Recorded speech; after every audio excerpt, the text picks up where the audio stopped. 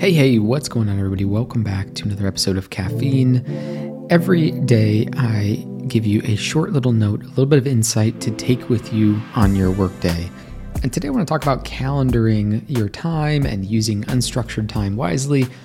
You know, many of us are pretty set on using a type of calendar app. You know, we'll use Gmail, we'll use our iPhone calendar app. And when we start the day, the most common thing we do is we check out what is on the agenda for today. What meetings do we have? What things do we have coming up?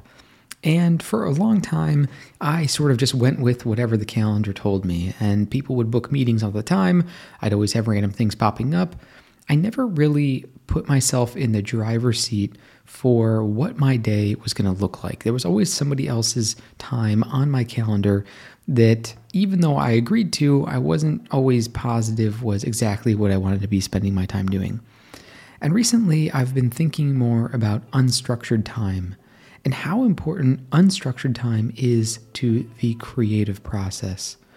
What I realized about myself is that when I have a large amount of unstructured time, imagine you have an entire afternoon completely wide open. Imagine you have an entire day. What if your entire Monday and Friday have zero meetings, zero things planned? Most managers and bosses, and maybe even ourselves, we think if we have nothing planned those days, we're just going to get nothing done. And it is true if we just show up to the day without any type of plan in the morning about what we're going to do. It's possible the day will just, run past us and we won't really be that productive. But if we can have planned days where there's unstructured time, and in the morning when we start that day, we can actually start to say, okay, how do I want to chunk this day? I have an entire Friday open, an entire Monday open. What do I want to do from 9 to 12? What do I want to do from 12 to 2? What do I want to do from 2 to 4? Whatever you want to break it down as. What I find is that those are the most productive days that I possibly can have. It is the unstructured time in my week, the days where I don't have things that I'm just reacting to, that I can fill in with my own priorities that truly make the difference in my deep work habits and in pushing forward projects that matter to me.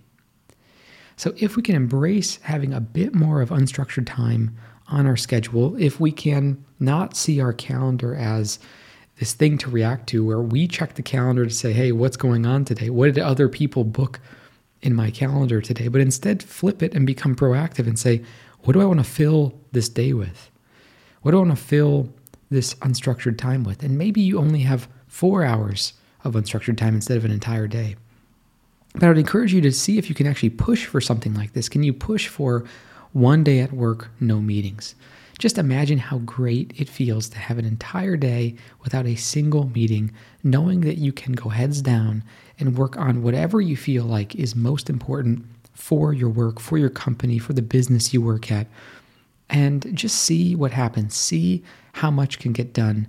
And don't let the calendar itself be the thing that drives you. Instead, you want to be the person who is driving the calendar, picking what it is you want to do in that unstructured time. So anyways, just a little short note today about calendaring. I find calendaring to be super useful, but if it gets too hectic, if it gets too crazy, see what it looks like to have a balance of a day or 2 days a week where there is nothing booked, and it is completely up to you how you use that time to be the most productive possible. That's it. I'll be back again very soon with the next episode. I appreciate you as always, and I'll be back tomorrow. Later.